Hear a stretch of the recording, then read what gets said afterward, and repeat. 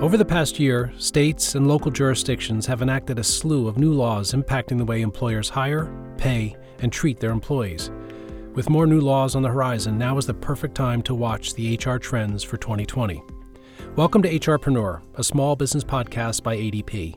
I'm Jim Duffy, and I'm a Vice President of Marketing for ADP Small Business Services. You work incredibly hard to support your employees and make your business thrive. More than likely, this means you wear lots of hats, and one of those might be of an HR professional. We're here to help you get the insight you need to tackle day-to-day workplace issues. I'm here in the studio with Meryl Gutterman. Meryl works as counsel for ADP Small Business Services. Meryl, good to see you. Thanks for joining us again today. Hi, Jim. Thanks for having me. Happy to be here today.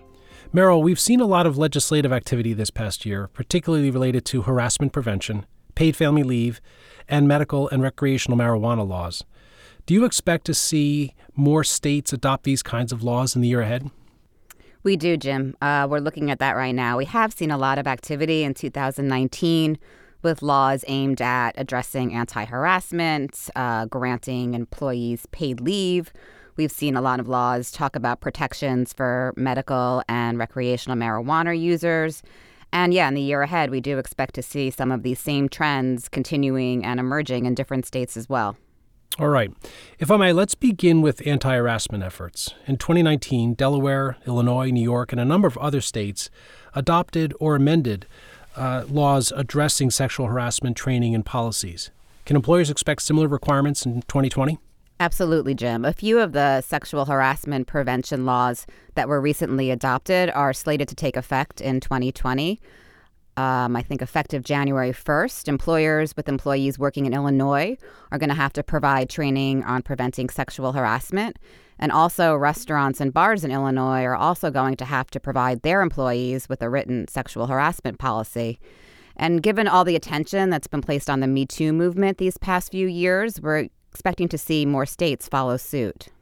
So can you tell us a little bit about some of the common elements or themes that you see in these laws?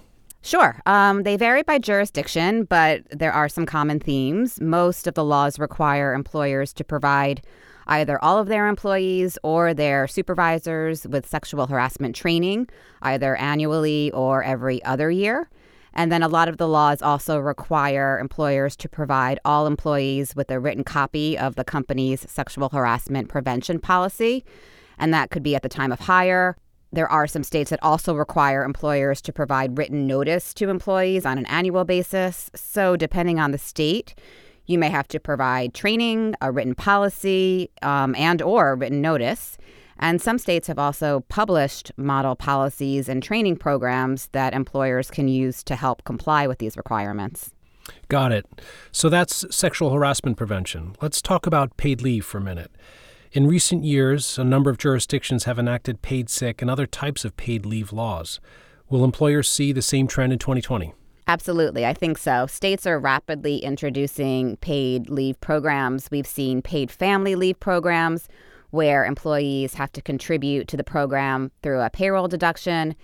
We've also been tracking for a number of years paid sick leave programs that need to be provided by the employer.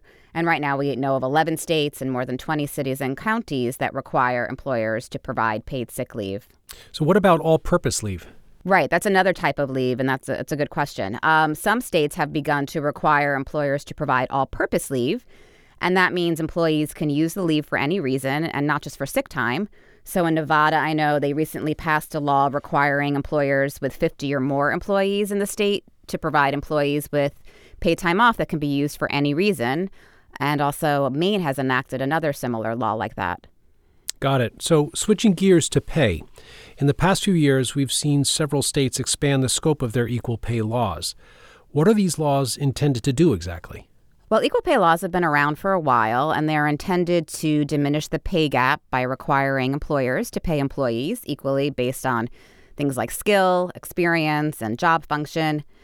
Historically, equal pay laws have targeted pay disparities between gender, but more recently, we're seeing states starting to broaden those protections and cover all protected classes. How about restrictions on pay history inquiries? Yeah, this is another type of law that we're seeing, bans on pay history inquiries. And these laws are being passed in an effort to prevent discriminatory pay practices of a previous employer from continuing on in a new job. So there are several states and local jurisdictions that have enacted laws that prohibit employers from asking applicants about their pay history. For example, in New Jersey, employers can't ask about an applicant's pay history or screen the applicant or determine compensation or benefits, or refuse to hire the applicant because of their pay history. And what about laws promoting transparency? That's another type of law that we're seeing a trend with. There's been a lot of activity aimed at promoting pay transparency in the workplace. And there are a number of states that have enacted pay secrecy laws in an effort to promote this pay transparency. So these laws encourage employees to discuss their pay with their coworkers. Colorado is a great example of this type of law, which it's not effective until 2021, but it's going to be pretty comprehensive, where Colorado employers are going to have to disclose in all of their job postings the benefits and the hourly rate or salary or pay range for a particular position. Also, at the federal level, the National Labor Relations Act continues to make sure that employees are free to talk about their pay or their working conditions. That's very interesting, Meryl. While we're on the topic of pay, the U.S. Department of Labor's final overtime rule took effect on January 1st.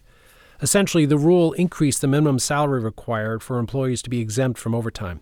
So do you expect any states to raise their minimum salary requirements as a result of the new law? Well, some states might, but they're not required to do so. And there are also some states that have already set their own set of exemption tests, and those tests may have minimum salary requirements that differ from federal law. Do you know which states are increasing their salary requirements?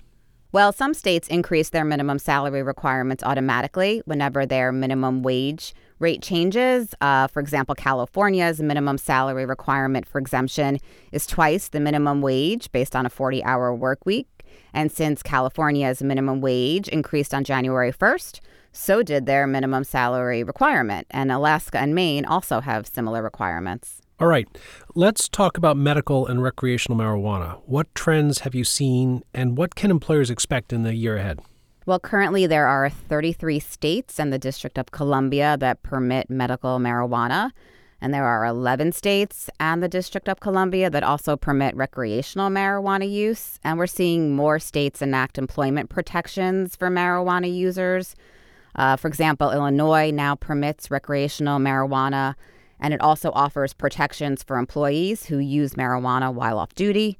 Then there's Nevada, and apart from certain safety-sensitive positions, Nevada prohibits employers from refusing to hire an employee because their drug test results indicate the presence of marijuana. And New York City is going to prohibit employers from conducting pre-employment testing for marijuana. So what sort of impact does all of this have on employers who want to uphold a drug-free workplace? Well, despite all of these protections, none of these laws require employers to allow employees to use or possess or be impaired by marijuana during work hours or in the workplace. So as an employer, you can still prohibit marijuana in your workplace.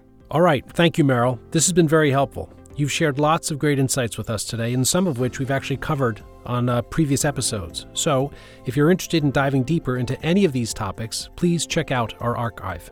I want to thank ADP Insurance Services for sponsoring today's episode. You can earn free payroll by referring ADP, and if you want to find out more, you can just reach out to your local ADP sales rep. I also want to thank you for listening to HRpreneur. If you like the show, please give us a 5-star review. And for all the latest episodes, subscribe on Apple Podcast or wherever you listen. Thanks again for joining us.